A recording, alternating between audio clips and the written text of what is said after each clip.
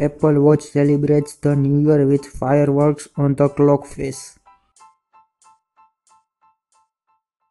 Apple files patent for a long-range wireless charging. Snapchat CEO reportedly dropped $4 million on a massive New Year's Eve party in Los Angeles. Crypto mining site NiceHash has a new CEO following hack. HQ Trivia is now available in beta from the Play Store.